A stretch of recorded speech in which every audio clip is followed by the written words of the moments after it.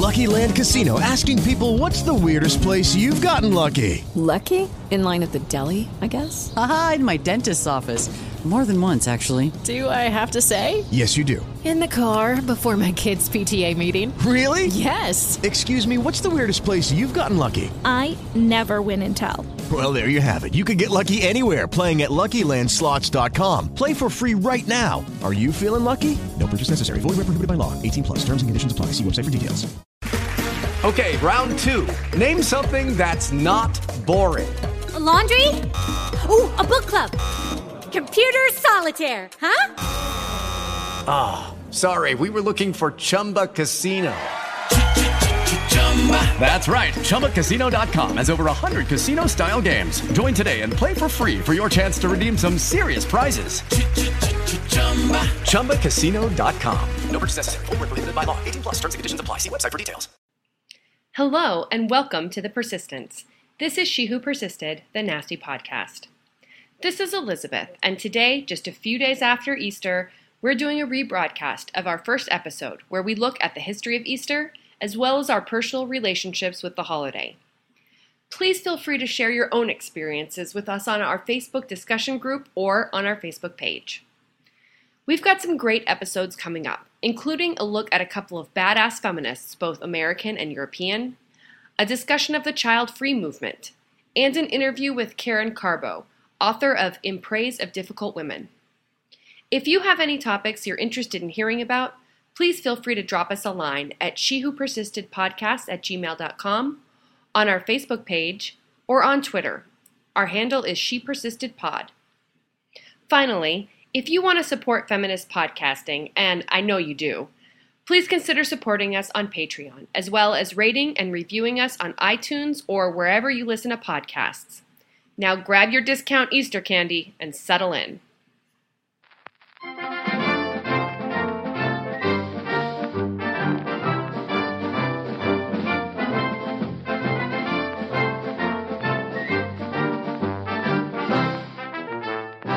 She was warned. She was given an explanation. Nevertheless, she persisted. Well, hello to this very special Easter special of the She Who Persisted podcast, which is also our very first episode. My name is Beatrice, and I am here with Heather and Bethany. Yay! Yay! And this is an episode I said about Easter. So that may confuse you because why is this about Easter? Why did I click on that? I thought this was about feminism. What is even going on? Who are these people? I ask myself that most days. Exactly. What do they want from me? It's also something I ask myself a lot of times. What is going on in this world? I can. Scotty, beam me up. So you probably have a lot of existential questions right now, and we won't be able to answer all of them. Probably won't be able to answer any of them, but don't worry. You are in the right place because Easter, as it turns out, is actually kind of a feministy kind of holiday. And it's not just about eating all the chocolate you possibly can, which is something I kind of convinced myself is a very feminist thing to do. You probably agree with me, right? Absolutely. Yeah. It's very feminine. Sure. All the chocolate. Okay. And not just on holidays. Not just always. That's true. Always chocolate. Why limit ourselves? It's the first rule. Exactly. It's the first rule of feminism. Number one rule is eat all the chocolate you possibly can. That's basically the essence of feminism as we see it. Okay. We will talk about the kind of feminist roots of the holiday today, the feminist and gendered implications of the holiday that are usually not talked about. And we'll talk about cute little bunnies, right? Mm-hmm. We'll talk about cute little bunnies. Heather is going to say something about bunnies. We're going to talk about chocolate, of course, because that's what feminism is about. And sex goddesses. Yay! That's right. Also, yeah. That is exactly right. But before that, Bethany wants to tell us a story. Bethany. Okay, so I kind of started telling this the other day, and I was laughing so hard that I couldn't get through it. But I just wanted to say, so in my family, I grew up in a really conservative Christian household, and we had a lot of rules about holidays and behavior and whatever. So, as good Christian families do, every year my parents would make my brother and I Easter baskets, and they'd put them at our place at the table. And so when we came down in the morning after we showered and brushed our teeth and got all dressed up for Easter services, there would be this massive basket of chocolate and gifts and everything waiting for us, which was like, as a child, you're looking at, I mean, maybe there were like the equivalent of 5 full-size candy bars, whatever. As a child, you're like, oh my God, yes, I must consume this. And yes, of course. So my parents had this rule, though, that you couldn't look in your Easter basket until after church. And I think the idea was mainly that they knew if we looked in the Easter basket before church, there was no recovering us from that. We were too far gone, sugar coma, laying passed out on the floor. So one year, I was just really, really tired of this rule. I wanted some chocolate in my tummy immediately. I knew it was downstairs.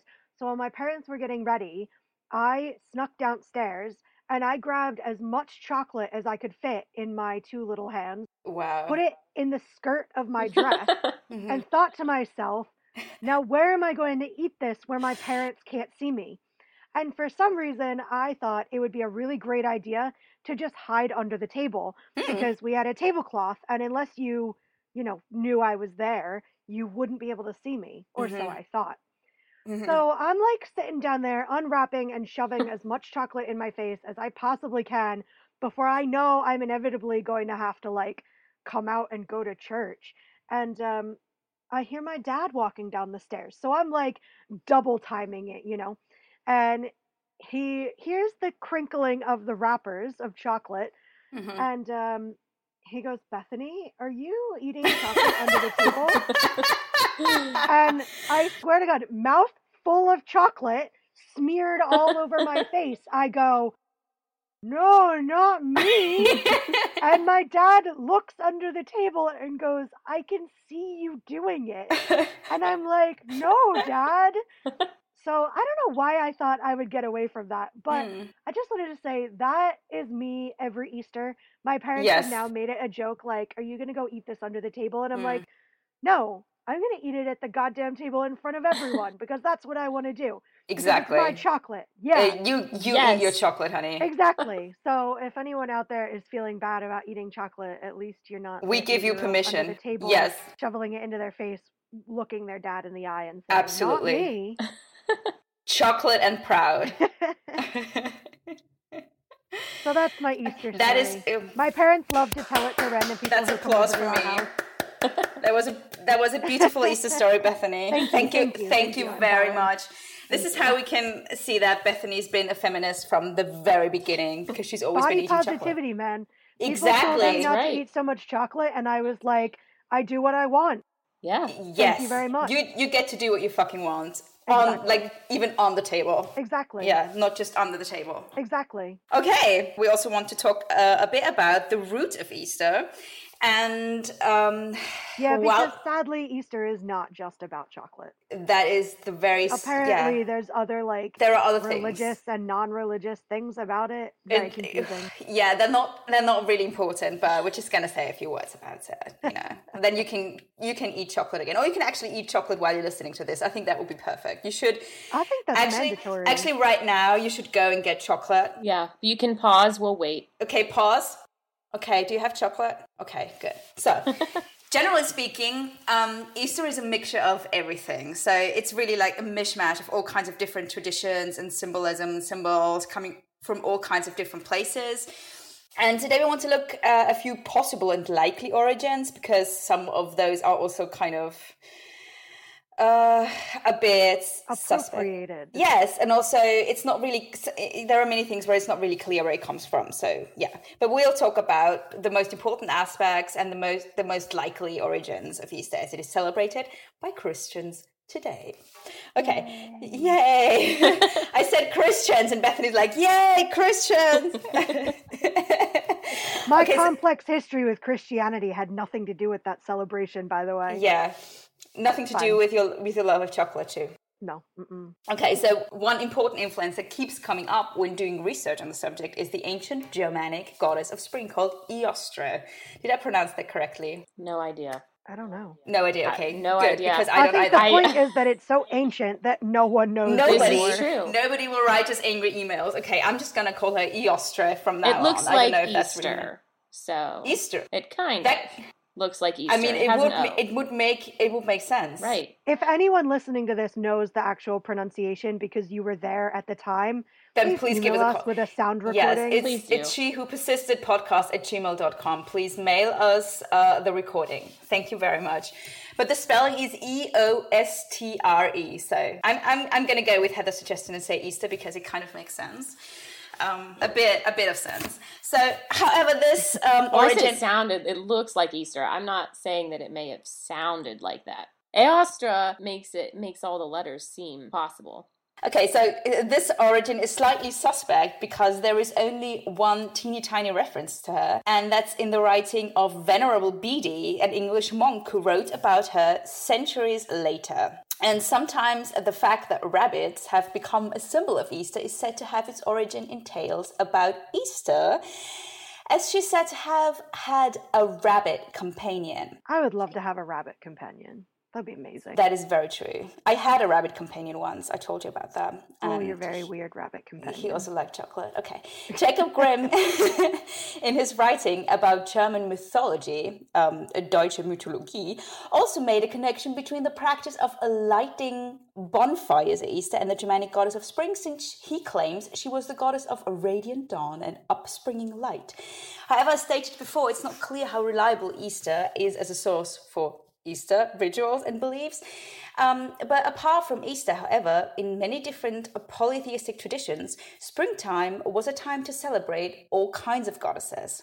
Fertility goddesses mostly. And the modern interpretation of Easter, with its symbols of a new life and rebirth, like eggs, chickens, lambs, rabbits, which are all signs of agricultural spring. So those symbols and that kind of Easter as we celebrate it today has its roots in the worship of powerful female goddesses that were seen as vitally important in the workings of the universe. That's pretty amazing. That is amazing. All right, so let's talk about some of the goddesses who were celebrated in spring before Christianity gained some ground. And by some goddesses, I guess I'm a little biased here because I'm a classicist, and between Greece and Rome, I do prefer Rome. So I'm going to talk about some Roman goddesses. And anytime that I get to talk about ancient Rome is a pretty darn good day for me. Yay. So, yay! Yay! So we're going to focus on their deities and festivals. Obviously, anybody who studied Rome would probably be able to tell you, I mean, they should be able to if they studied it, that Rome took a lot of things from other cultures, primarily Greece, but also Turkey, and really anybody they came in contact with. That was their thing. So I'm not going to try to say, oh, this is all strictly Roman, but we're just going to talk about it as if it was straight from Rome, and you can figure out the elements later if you want to, or, Google send me it. a message and ask me, and I'll tell you. Yeah, or just Google it. Just Google it. Yeah, or Google it. You have the Google. That Just works ask too. him. Okay. Google. Yes. You can check Wikipedia too. I don't think Completely. I don't think that's a horrible resource. No. Anyway, the Romans were masters at borrowing from other cultures. We know that. But before we get into talking about specifics, one of the best things that was ever taught to me by a professor when studying ancient cultures, and really this goes for any culture that's not your own, is it's important to practice cultural relativism. Are you guys familiar with that at all? I have no clue what that means. Okay, so Explain it to me like I'm a 3-year-old. Yes, please. Okay, done. Because I actually am So a you may 3-year-old. not know the term, but it's actually kind of common sense once it's explained. It just means that when you're looking at other cultures, you can't hold them to 21st century standards, or if you're in present day, you can't hold them necessarily to your standards. In order to understand their behavior, you have to look at them through their eyes. Okay, that's exactly what I do with the Victorian period. Like, Right. oh my gosh, you can't say that the Victorians were awful, misled people because you're judging them by this age where we have technology and access to more materials and stuff like that. Right, absolutely. So when I start getting into some of the discussion here, you may be like, "Oh, yuck! How did they even let that happen?" But it was normal for them. So let's just start at this moment and pretend that we are part of the goddess-worshiping people of ancient Rome. Okay. And try to see the world through their eyes. Okay, close your eyes, open them. Okay, we're in Rome. Okay, Whoa. wow. Magic. Is one of the goddesses called Beyonce? Because that would make it easier for me. Beyonce, no, she's much. Oh, shit. Okay. She is. Then I cannot All right, imagine I'll it. give you some names. I'll give you some names Okay, to go with. thank you. Okay. Okay, I'm going to try to imagine it nonetheless, but it's going to be hard for me. Okay. Okay. There's no Beyonce here. Oh, shit. Yeah. Yeah, it's rough. It's bad. Yeah. So, we're in the month of April, just like we are today. Okay. But for the Romans, one of the most important goddesses of this month was Venus. Like my razor. Right, there you go. Yes, she came out right about the time everyone should start shaving their legs to prepare for summer, right? Okay, perfect. So on April 1st, there was a festival held in her honor, as well as in honor of the goddess Fortuna, or Fortune. The ceremony supposedly began as a way to appease the gods, all gods, the whole pantheon here, for sexual transgressions between some Roman men and Vestal virgins. And we'll talk more about the importance of Vestal virgins in a few minutes. But I wanted to mention that the Vestal virgins, as you probably figured out by their name, were expected to remain chaste during their service to the goddess Vesta, as their roles were so vital that they just couldn't afford to be distracted by earthly or sexual pleasures. Fuck those men, those tempters. Well, I mean, not literally, but, you know. Yeah, not figuratively. Literally. See, that would get you killed. Yes. Damn. As a virgin, as a Vestal virgin. Sex is not worth that, man. Yeah, no, it's not worth it. No, they had an important job to do. But, so the entire month of April was filled with dedications and festivities for many goddesses, because the Romans wanted to make sure that every deity tied with the future harvest was appeased so that they would have a hearty crop. So aside from starting off the month honoring morally acceptable sexual conduct between the sexes, the rest of the month was focused on goddesses like Ceres and Tellus, and although I'm not really going to talk about her, Flora, goddess of the flowers and blossoming, and of course the great mother herself, Magna Mater, or Sibylle, who I believe Beatrice will be discussing shortly. Yes. So Tellus was an earth goddess. She isn't one of the big characters in myth, but she was still necessary to the functioning of the Roman world. Her festival, the Forticidia, was held on April 15th, which is around the time of this recording, and was dedicated to the concept of fertility. As any of the goddesses were, they had to be pleased with sacrifices made in her honor before the crops would grow successfully so that the Romans could feed themselves. Now, this one is where I'm going to actually pull you into the cultural relativism here. Bear with me. You are Roman. This is normal. Okay. All right? Okay. It's normal. It's normal. Ready. There's a lot of blood. Okay. Like my Part period. of this festival included taking 31 pregnant cows and having their unborn calves ripped from their womb. Completely normal, yeah. Completely. What we do. They burned the calves' bodies so that they could mix their ashes with other elements, including some dried blood from a horse that they had slaughtered at another festival back in October. Wow, I know that's some powerful preservation right there. Right, they had their ways. I mean, the Romans, right? Just keeping my blood powder, no big deal. Yeah. So I know it might sound to the 21st century person a little bit disturbing, but yes. We're Romans. We're Romans here. It's normal. It's normal. We have to have perpetual divine favor. Yes. Now, yes. So that bloody mixture was used at a festival later in the month, the Perilia, which was in honor of the gender ambiguous deity Pallas and the goddess Roma herself. Roma's a big deal. Pallas, we say gender ambiguous because we're not sure the gender of the word. Pallas it's not is my like new personal hero. It's not like Bacchus, where he seemed really, or Dionysus, where he seemed really effeminate, which is sort of gender ambiguous, I guess, in some of his myths, but, well, not really, but more of the effeminate side, Pallas, just gender ambiguous because we simply don't know based on the word whether. But are there any depictions of that goddess or god, or is it just that we don't know what gender the name is?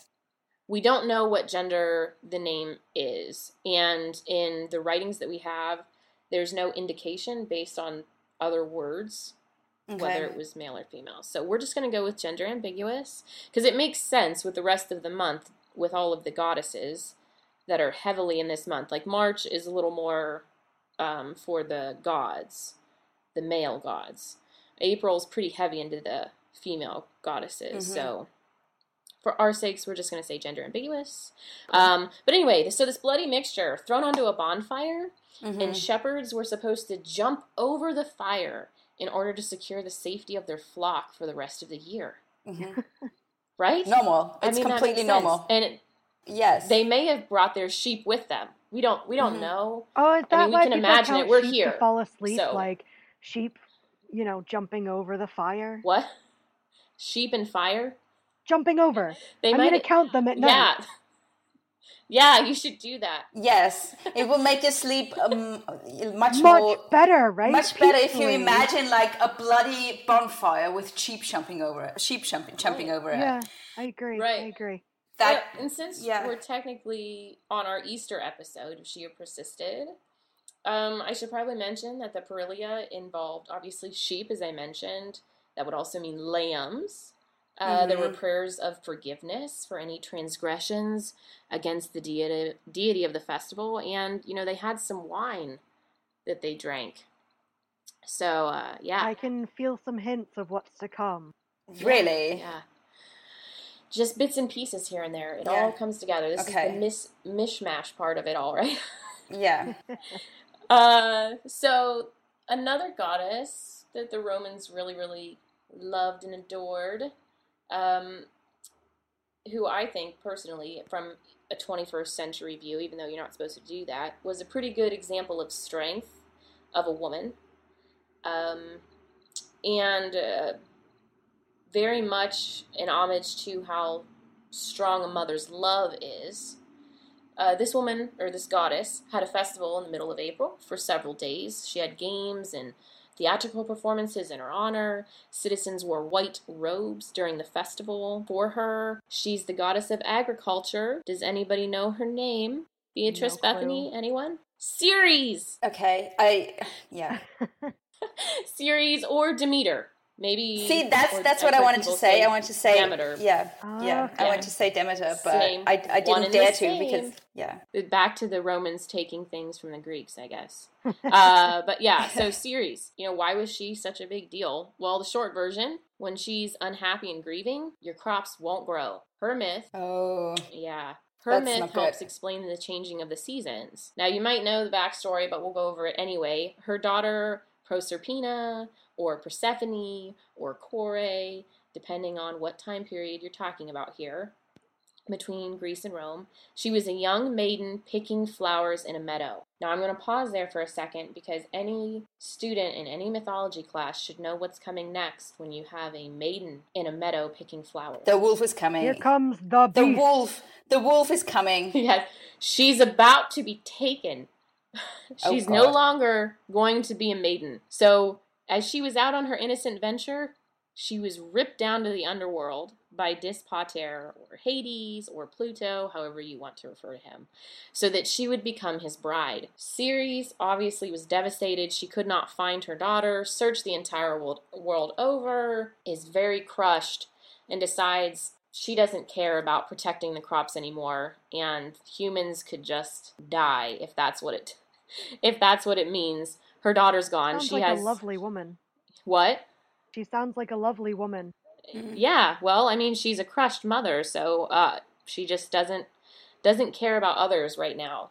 And it took a handful of other gods to get involved before things got rectified, well, slightly rectified.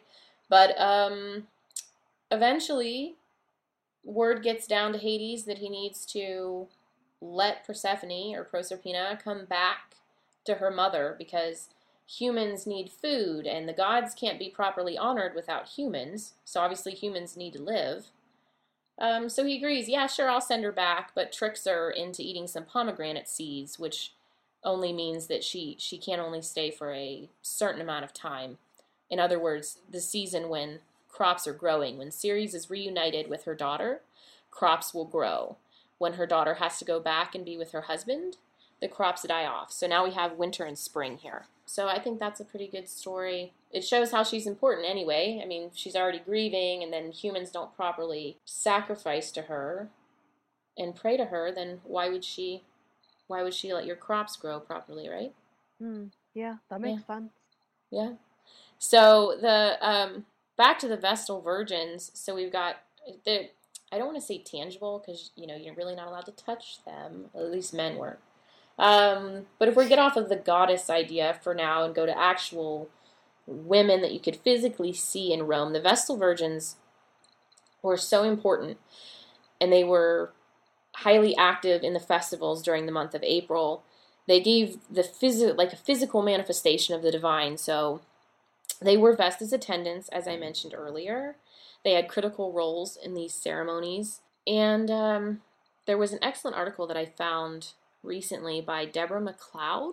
It's called Vestal Virgins, Feminism and the Evil Field, which I'm not going to get into the evil field part of it, but it kind of covers the badassery of these women, despite how modernity views their order. So the Vestal Virgins were an order of women. Their role was to keep the fire of Vesta ever burning within her temple. Vesta, the goddess of the hearth, she was one of the most important protectors of Rome, and if her fire burned out, if it was extinguished, the state was probably about to fall. Which means no more chocolate. That's right. No. So you want to keep that chocolate coming in. So right. You know what? Absolutely. I would stay a virgin for life if it meant I could have exactly forever. There you go. I just wanted to make sure that the listeners understand the importance of that undertaking of keeping the fire burning. Absolutely. Relate Back to to chocolate. Yes. Yes, exactly. So, okay, sorry. Go on, Heather. No, you're fine. So the Vestal Virgins, obviously an important task, and their behavior had to emulate what was pleasing to Vesta in order to maintain her favor. And they were highly esteemed. They had the option when they were done finishing their vow to Vesta, which was roughly a 30-year vow, that they could either continue to serve her or they could leave and get married. But they had accumulated wealth while they were priestesses. Not that they really did anything with it, but they were held in such high esteem that when they were done with the order, they had a level of independence that most other women couldn't attain. And that's kind of reflected when the empire starts, that the emperors would allow female family members to have what was called Vestal privileges, which essentially meant that they were liberated from the influence of the familial patriarch, because women were always under the influence of the man. But anyway, that's just my little bit about Rome and Easter. Well, spring equinox time, April, goddesses. Chocolate. Yeah, right. Yep, chocolate. That's really interesting, because I think you never really realize how many important women there are to different cultures. And I think, completely. Beatrice, you were going to talk some about that as well. Yes, right? I'm just going to say, now you've heard from Heather, who is a classicist and an expert on the subject, and now you're going to hear from me, Beatrice, who has no idea what she's talking about and just copies and pastes things from the internet. So here we go. Apart from the equinox and spring celebrations that you already heard about and the goddesses you already heard about, some scholars also think that modern Easter is heavily influenced by the Cybele cult of ancient Rome and Greece. Now, Cybele is probably not the way the Romans actually pronounced Cybele. They probably pronounced it with a K.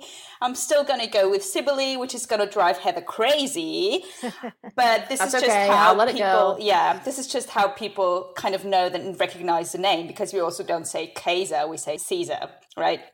Although that's probably not how the Romans pronounced his name. Right. So Cybele was not any old goddess, but she was the Phrygian mother of the gods. So she was, yes, right. Bethany's very excited. I am. Yeah, she's also a fertility goddess. She's an agricultural goddess, like most spring goddesses, and she's responsible for curing diseases and ailments. So originally, Cybele probably evolved from an Anatolian mother goddess, the mother of the mountains. She was ancient Phrygia's only known goddess, and presumably the highest deity of the Phrygian state. That's a lot of power for one woman. That is a lot of power for one woman. Tell me about for one it. person. Tell me about it. Okay. And she was also referred to as Marta, mother, and she was probably looked at kind of as a mediator between the boundaries of the known and unknown, the civilized and the wild, the worlds of the living and the dead.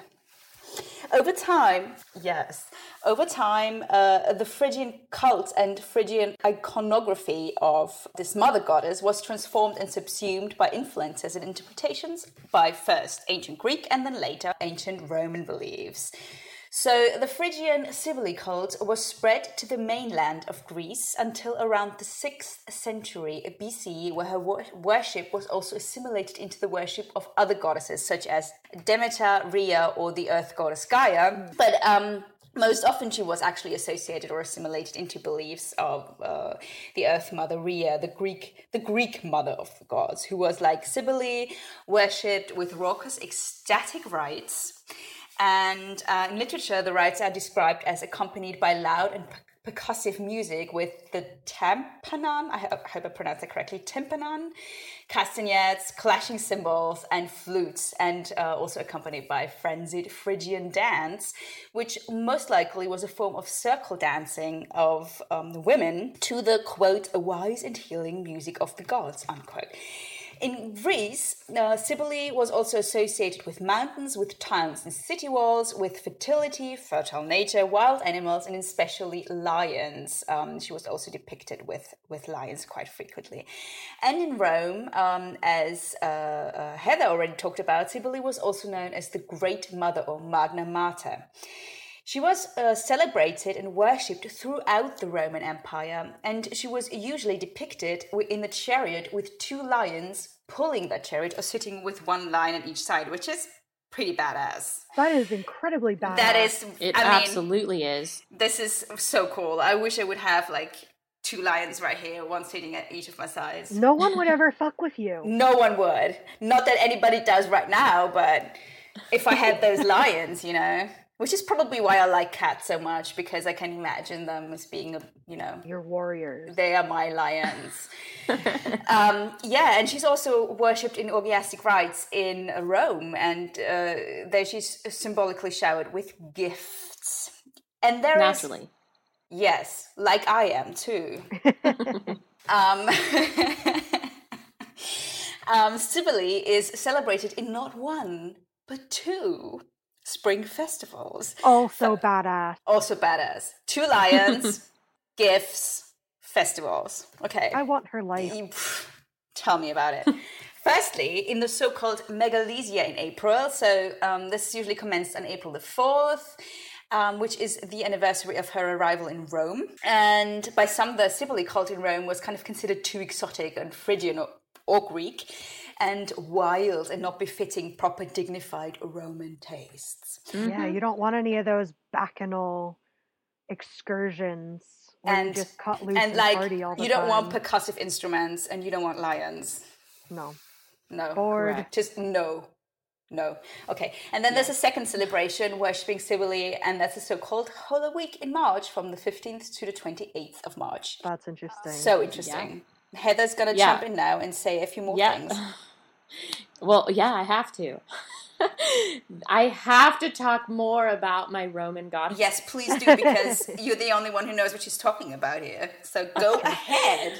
Well, there are some other interesting things to note about Magna Mater, Cybele, Cybele in Roman times. So her cult, as you mentioned, was brought to Italian shores, but the reason why was because the Romans were in a period of war. Actually, the Second Punic War, for those of you who know what that is. And they, meaning the Romans, were always far more willing to bring in outside deities to help get the universe on their side during times of war or other crises. So when they were in such dire need, the Romans would consult the Sibylline books, which were prophecies that had been passed down by female oracles. And during this time, they kind of had this thorn in their side named Hannibal. You may have heard of him. Yeah, he was a tough guy. I just wanted to say there's also a film about him. He eats humans. Yeah. Yeah. Well, yeah, not that one. Okay. Not that. Okay, I'm sorry. I mixed it up.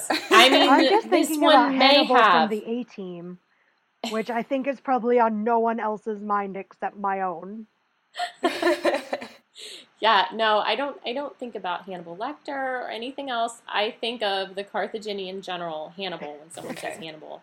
It's the classicist in me. I don't know. Yeah, I don't know, Heather. I don't know what's wrong with you. Why don't you think I about know. Why don't you think all about those years cannibals? of studying.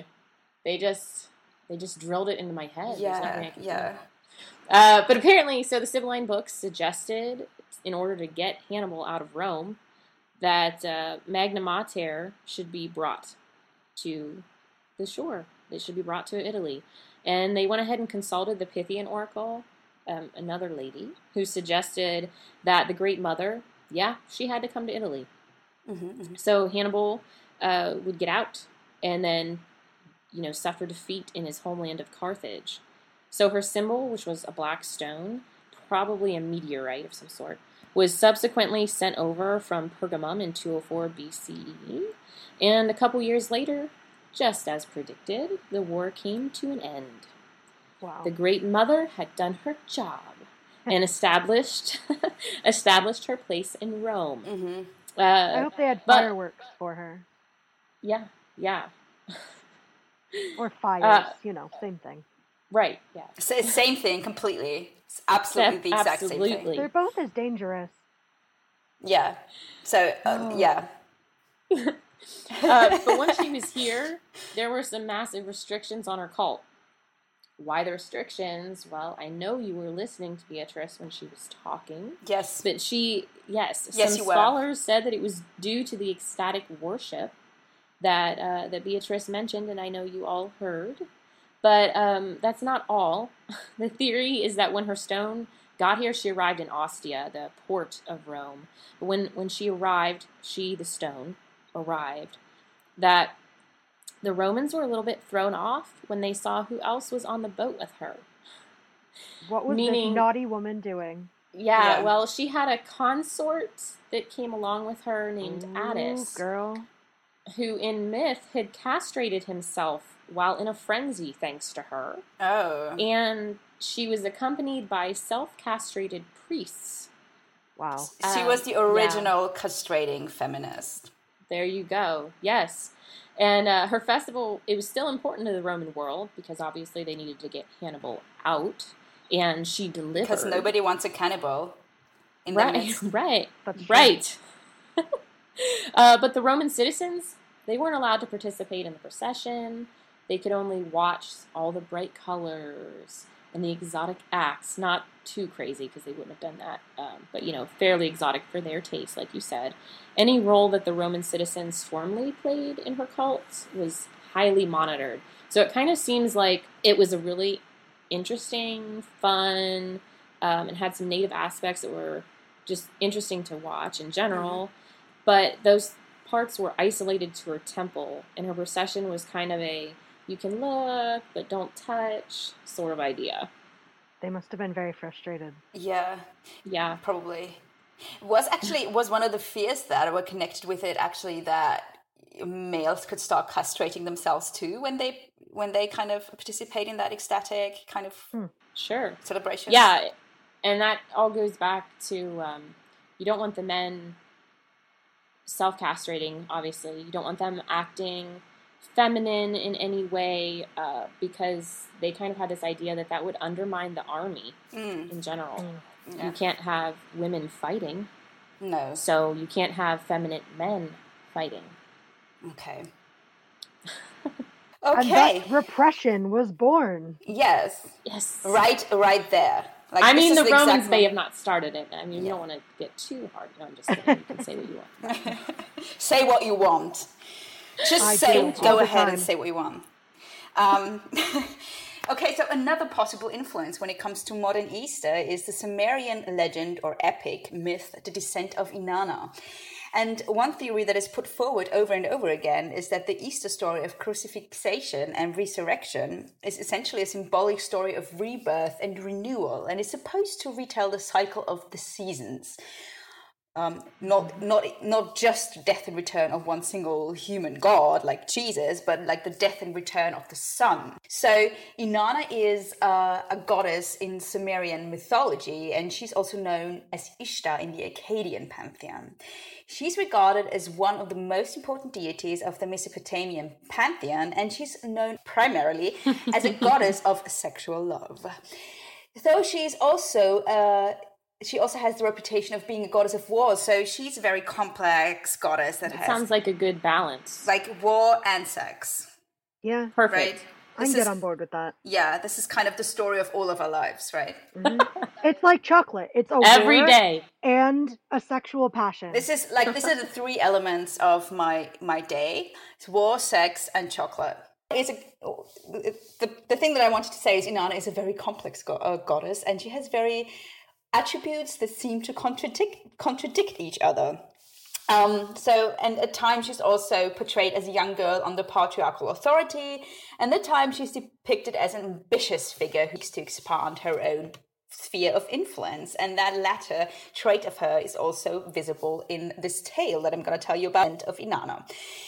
And this is actually a poem that was composed at some point of time between 3500 BC and 1900 BC, though there are also people who say that it's a lot older than that, so we don't really know. And there are two main versions of the tale. So there's the descent of Inanna and the later descent of Ishtar, because Ishtar is also like another name for her, basically. The poem contains 415 lines, and by comparison, the later Ishtar's descent is told in 145 lines. So the first version was 415 and the second version was 145 lines. Sounds like the men got their hands on it. Exactly. That is right. So it's been suggested that the difference was due to the influence of patriarchy, which diminished the power and importance of this goddess during the second millennium BC. You can't have strong women. No. They are a threat to society. Exactly. You're exactly right, Bethany. They didn't want us to have the chocolate. Right, back to the chocolate. The descent of Inanna begins with the following lines. From the great heaven, the goddess set her mind on the great below. From the great heaven, Inanna set her mind on the great below.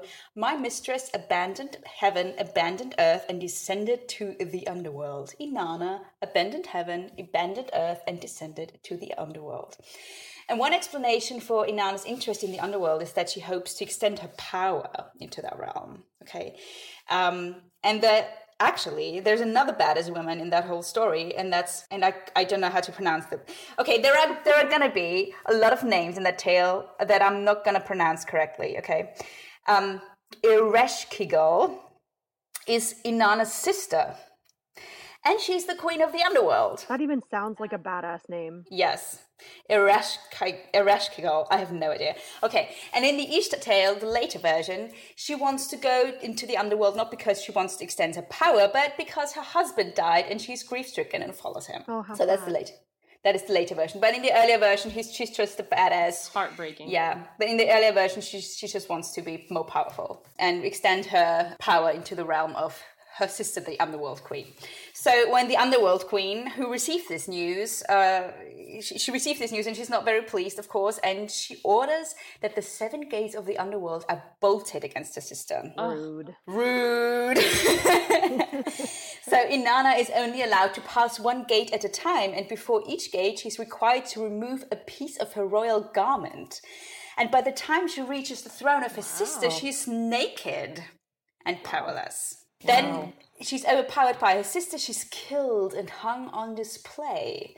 Does that ring a bell? Yeah. Sounds a bit like a Christian tale we had about it. Does sound a little familiar. It does, indeed. So prior to entering the underworld, however, Inanna had instructed, because she's very clever, right? She instructed a servant and tells him that he has to come to her aid when she fails to return. And then the seventh goes to the gods, to other gods, specifically in that case to Inanna's father, for help. And then there are a few bits and pieces of the story that I'm not going to go into, but in the end, Inanna is resurrected with the plant and the water of life. What? Life. What?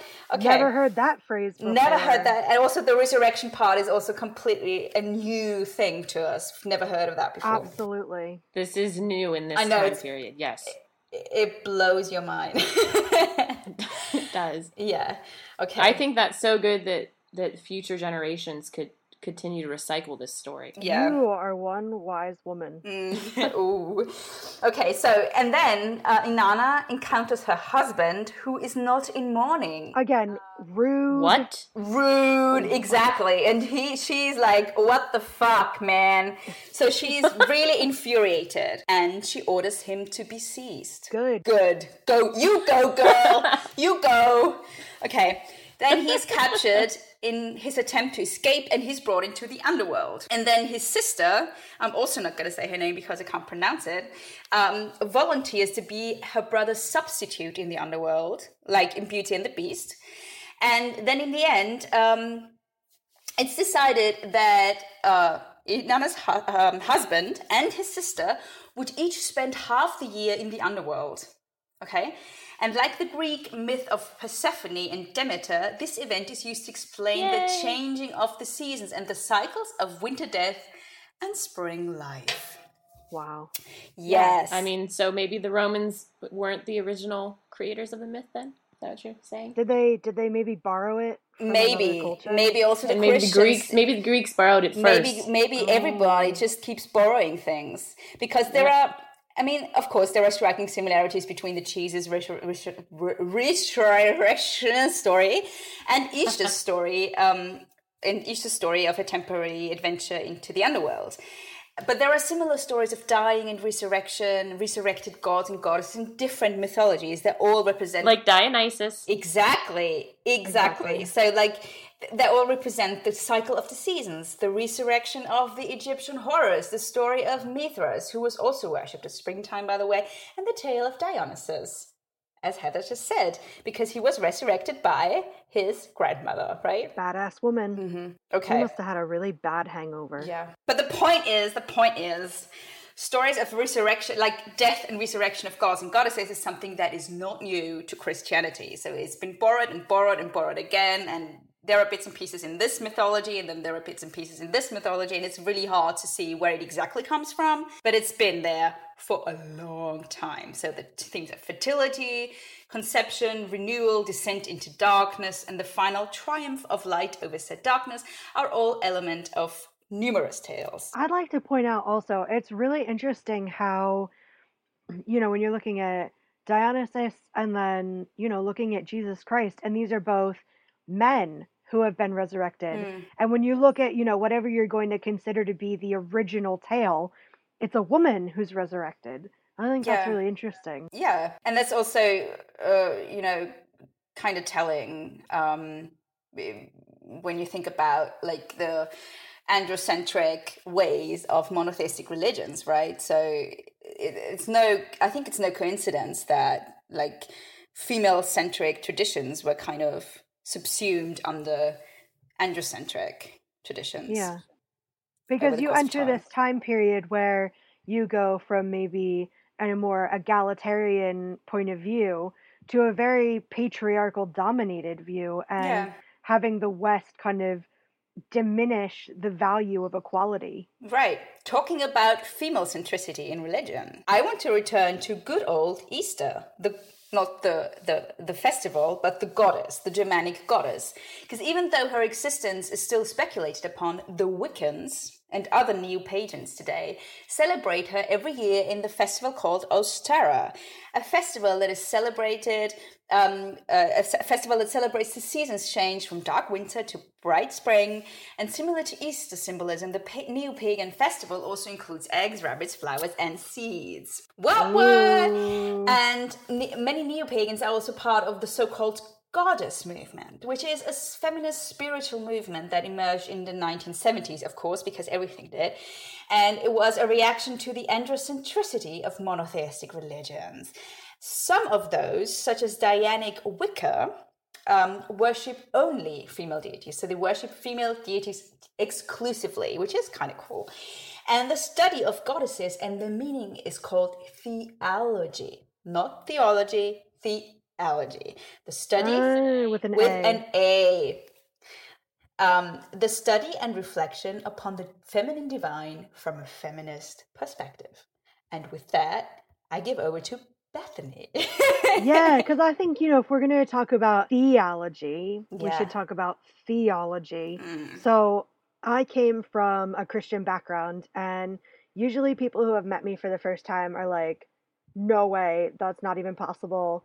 You have said the word fuck 5 times in your last 5 words. So, because it's literally it's the only word you ever say. It's true. And I just, I think there's a bit of shock when people find out that I grew up in this conservative Christian family. My maternal grandfather was a Baptist preacher.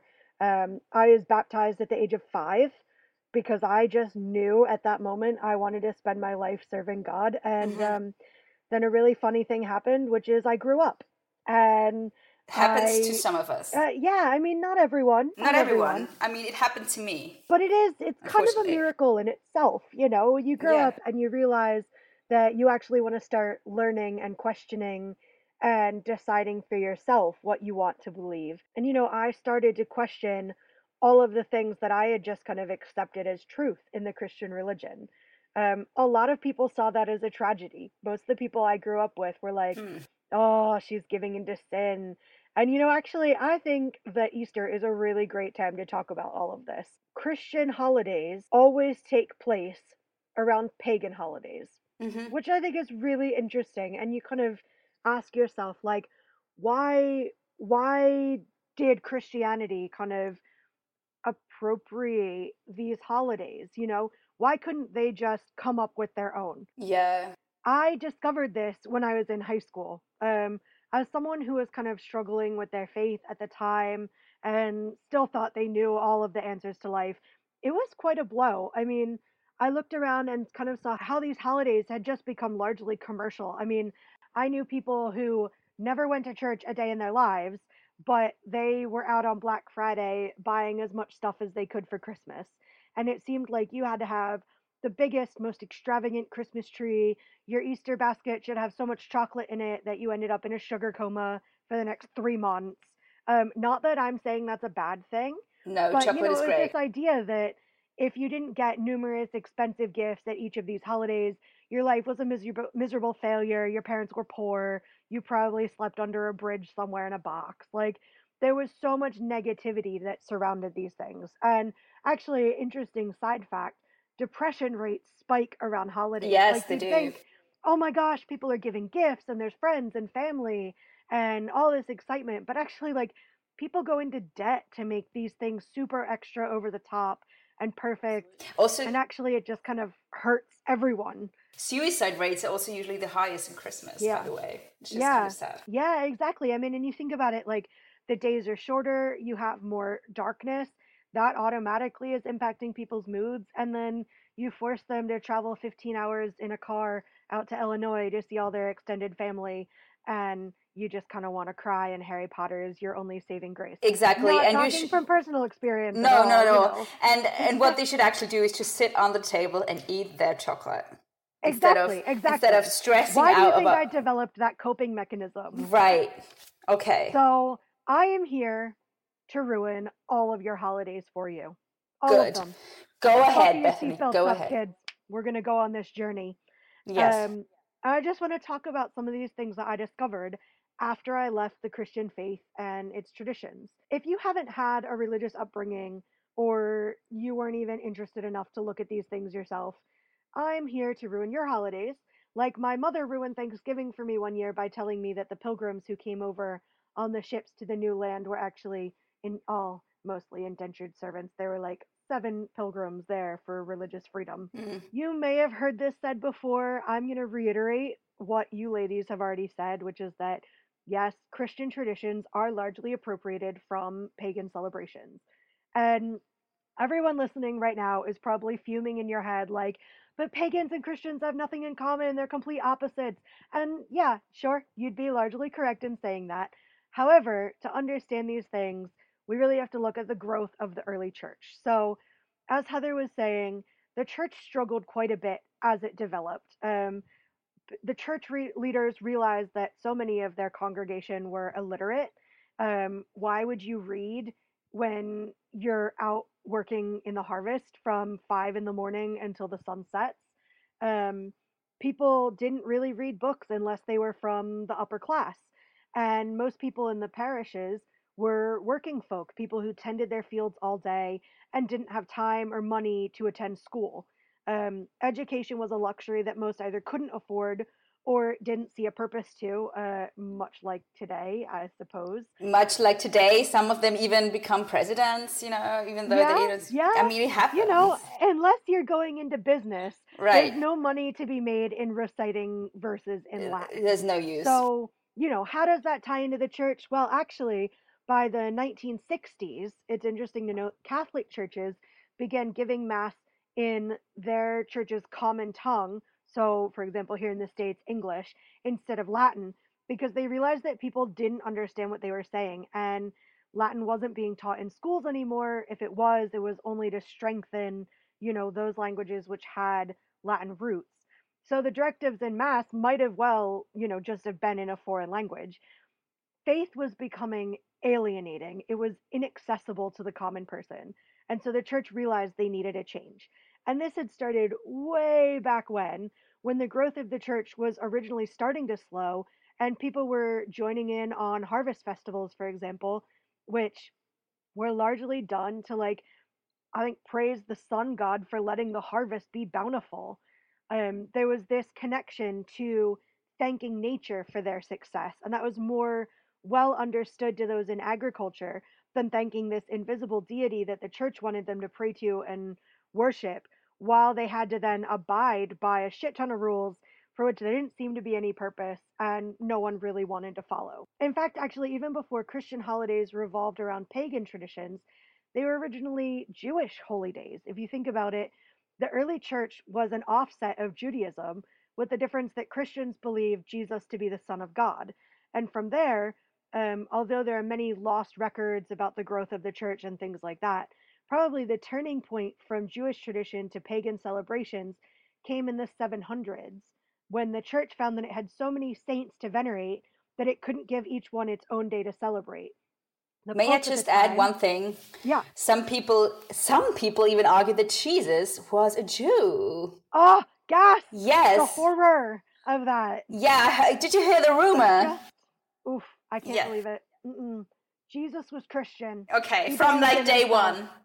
From he was born and he was Christian. He never was Jewish. Exactly. Much like these saints. Yeah, so, he was also white, as we all know. Oh, of course. He was white. He dressed in all white, even though he lived in the dusty. He didn't like cutting his hair, and he didn't like shaving. He rode on a stallion. He conquered all of the lands. Yes. Okay. Of course. Yes. So, yes, much like this beautiful white Jesus who should never be touched because he's so pure. Yeah. Pope Gregory III, who was Pope in the 700s, decided that they just couldn't keep giving each saint their own day because there were way too many of these, old white men who needed to be praised. So they declared November 1st a day to celebrate all of the saints in one go. Easy. It is not a coincidence that he picked this day. As we all know, because we all avidly love eating chocolate, Halloween is the day before. And at that time, it was an end of harvest festival, a festival of the dead.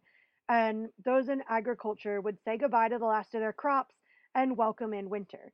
Instead of joining in by parading ghosts through the town or, honoring the dead, the church would parade saints and demons.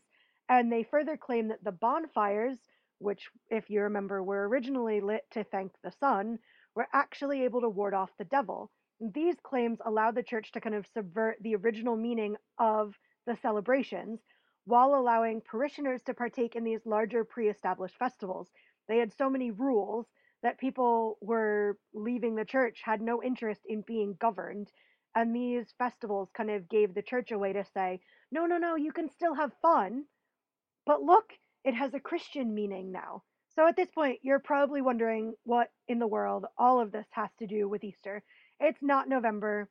Why am I talking about, October 31st, Halloween, and All Saints' Day, and Christmas? Why are you, Bethany? Why are you talking about all of this? Tell us, please. Besides the please fact tell that us. I need multiple excuses per year to binge eat chocolate, Yes. this actually ties back into what I was saying about ruining all of your holiday celebrations. Because that's what you came here for. Because that is what I came here for. A, eating chocolate, B, ruining things. Exactly. Yeah, yes. Okay, cool. Question for you guys and for everyone who is out there listening. Yes. Do you know the date that Jesus was actually born? Any guesses? I don't. I'm not even sure if he ever existed, but yeah. Okay. All right. Fair enough. Thank you. Most people would have been like, December 25th, Christ was born. Everyone celebrated. You're wrong. Do you know what?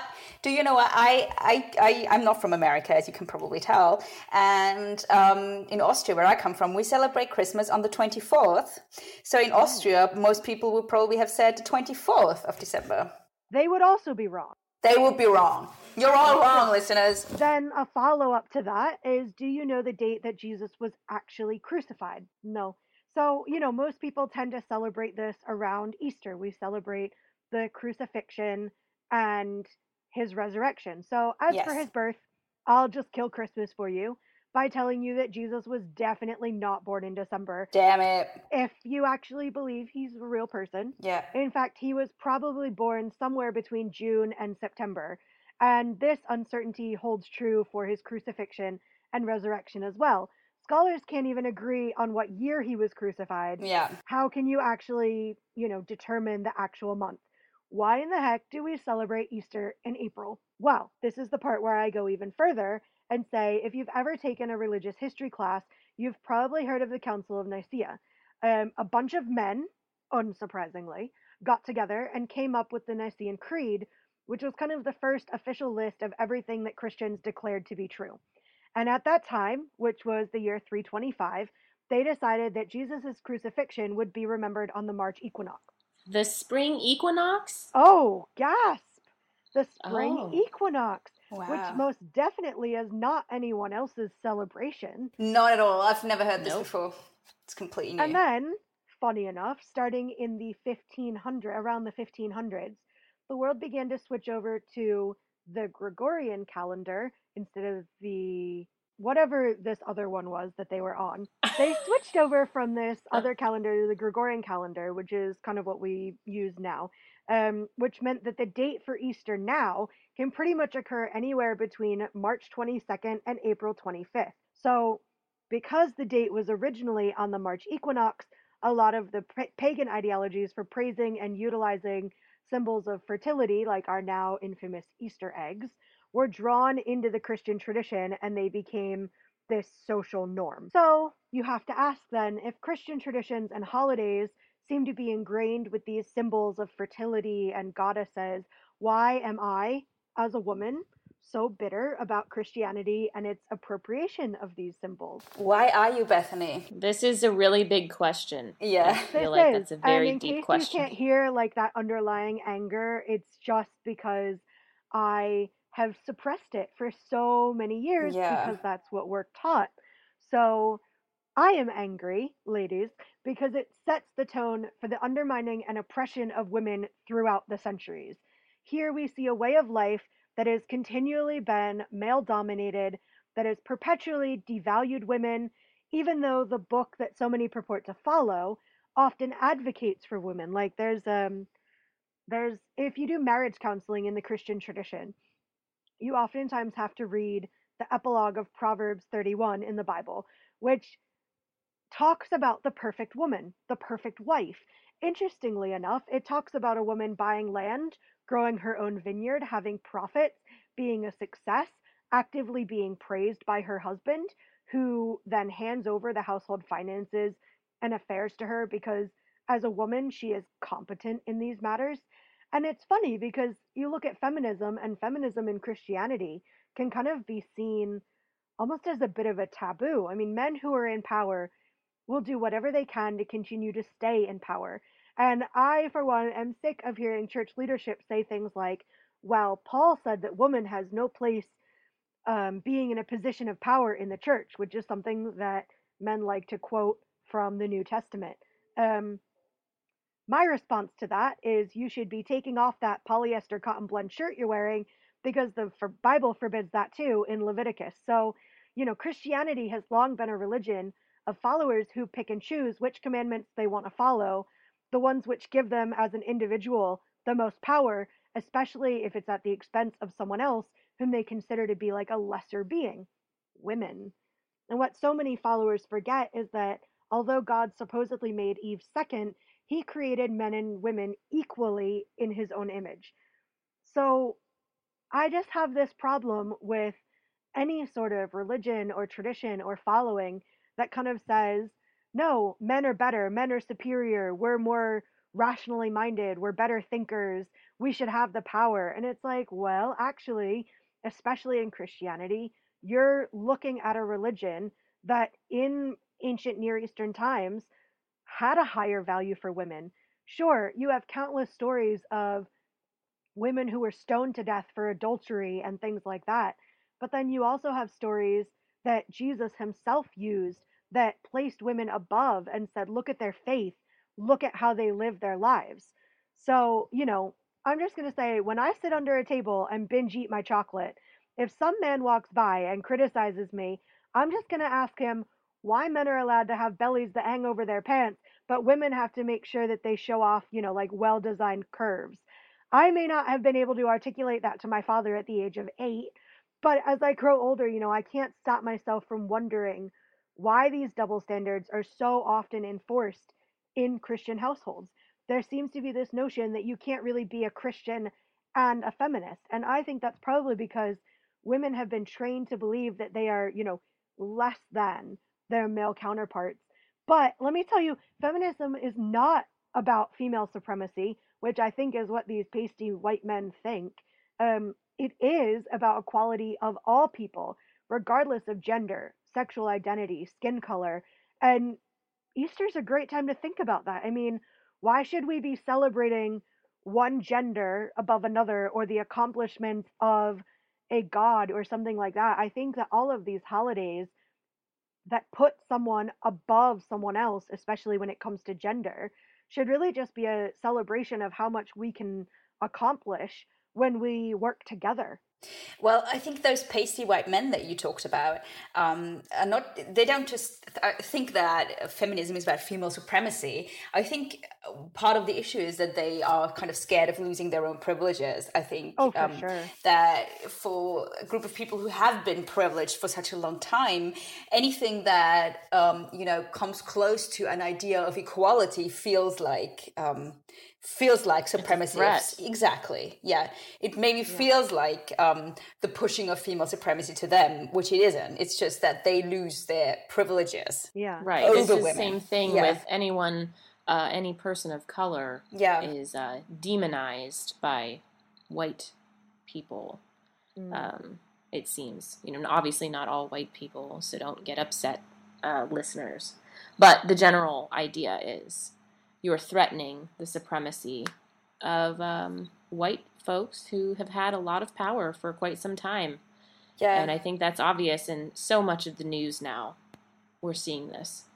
And I think what is also true is, and I think that's not just true for Christianity, is that religion or, institutionalized religion very often is a way of cementing a specific status quo, whether that is a status quo of inequality between men and women, or if it's about something else, It's cementing a status quo because it gives it a kind of pseudo-natural or basis. It says, well, this is how God intended it in some way or the other.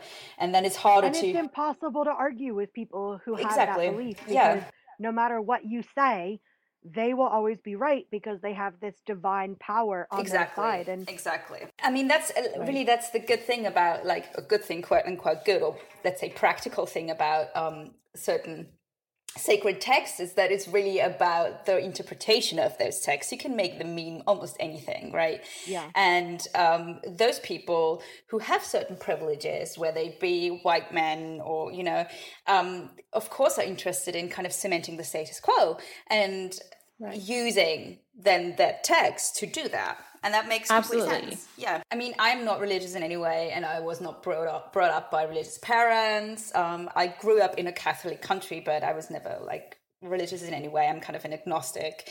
And you were talking about the whole, like, you cannot be feminist and religious at the same time idea. And it's something that is pushed by Christians that are interested in, like, conservative gender roles. But it's also an idea that many feminists hold, I think, that you cannot be a feminist and religious at the same time. And it makes sense I think it makes sense, because when we say religion nowadays, we mean monotheistic religions, and then we mean androcentric religions, right? But I think one thing that I learned in the process of preparing and researching for this episode is that, well, it doesn't have to be that way, right? There were religious traditions that were not androcentric, that were not patriarchal. And I'm actually, this is what I take away from this, actually, is that religion doesn't have to be anti-feminist. It is mostly nowadays, but that's not how it has to be. And yeah, so I really liked hearing about those goddesses, and I really also I really enjoyed hearing about like feminist spiritual traditions that exist up until this day. I actually think we should make an episode about the Wiccas, by the way. I think it's really I'm on that. Yeah, they're really fascinating. So yeah, and I also wonder, to which extent spirituality is kind of wired into our being as human beings. I'm pretty sure it's just hardwired. Yeah, me too. I think that people need a purpose. They need some explanation for why the world exists. And in the beginning, earlier on, I think it was easier for people to say, worshiping the gods and goddesses because each one symbolized something like earth or water or sun. They didn't have answers. Yeah. They didn't have science. Yeah. As science starts to rise, then you can see atheism or agnosticism start to rise. But science, it's certainly not religion in the way that most people would see religion. I mean, would want to categorize it as the same. It's not. But it's a way of explaining the world. It can be the substitute for religion. I mean, it still gives you purpose because you understand the world around you. It gives you an understanding. And I think that it can fill that gap. Yes, which completely. is why we're starting to see a rise of people walking away from religion a little more. But they're getting that gap filled by science. Yeah, completely. But at the same time, I really kind of liked.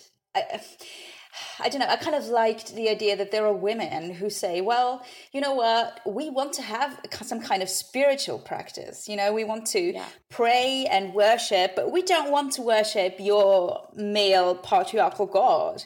So we're just going to worship goddesses. I kind of like that. I don't know. I guess the way that I see any religion, if people want to, I don't understand following things to a certain, like every rule has to be followed. If you want to follow a religion, follow it to what is best for you. Right. And doesn't harm other people. Yeah. So even like modern day Wiccans or neo-pagans, say you choose Athena to be your goddess. Have her be however you want her to be. Yes, completely. I mean, take some stuff from myth. If you want to worship her as the fearsome war goddess, then worship her as the fearsome war goddess. If you want to worship her as the basket weaver, then do that. I mean, just whatever fits for you, which I think is the point of any religion, or at least it should be the point of any religion. And I think that's why I had such a hard time with Christianity, is that it felt like a lot of times people kind of had this idea of cookie cutter faith, one size fits all. You have to conform to this mold, or else you're bad at your religion, you're bad at your faith, whatever. And I always thought that was funny because in the early church they valued small community. Your faith was private, you prayed in private, and now it's become kind of this huge enterprise where you have mega churches and people who don't connect with each other, who don't know each other, judging each other. And Yeah. I just always wondered, what gave someone the right to tell me how to live my life, or else I was a bad person. Yeah. That always really turned me off to religion. Well, and I think this is kind of the lesson that we can take away from the whole goddesses thing is your god doesn't have to be an old white man who gets fed up about what you do with your genitals, but it can also be a fierce, cool fertility goddess, right? A badass woman. As much goddamn chocolate as you want. Exactly. That is a religion I can get on board with. Exactly. Okay. Well, this has been fun. Yes. I learned a lot from this, actually. Is there anything you'd like to add? I don't think so. I think I got most of my, like rage and anger out. Okay. Yeah. Then, dear listeners, thank you so much for listening to this very first episode of the She Who Persisted podcast. Which was thank you. The very special Easter special.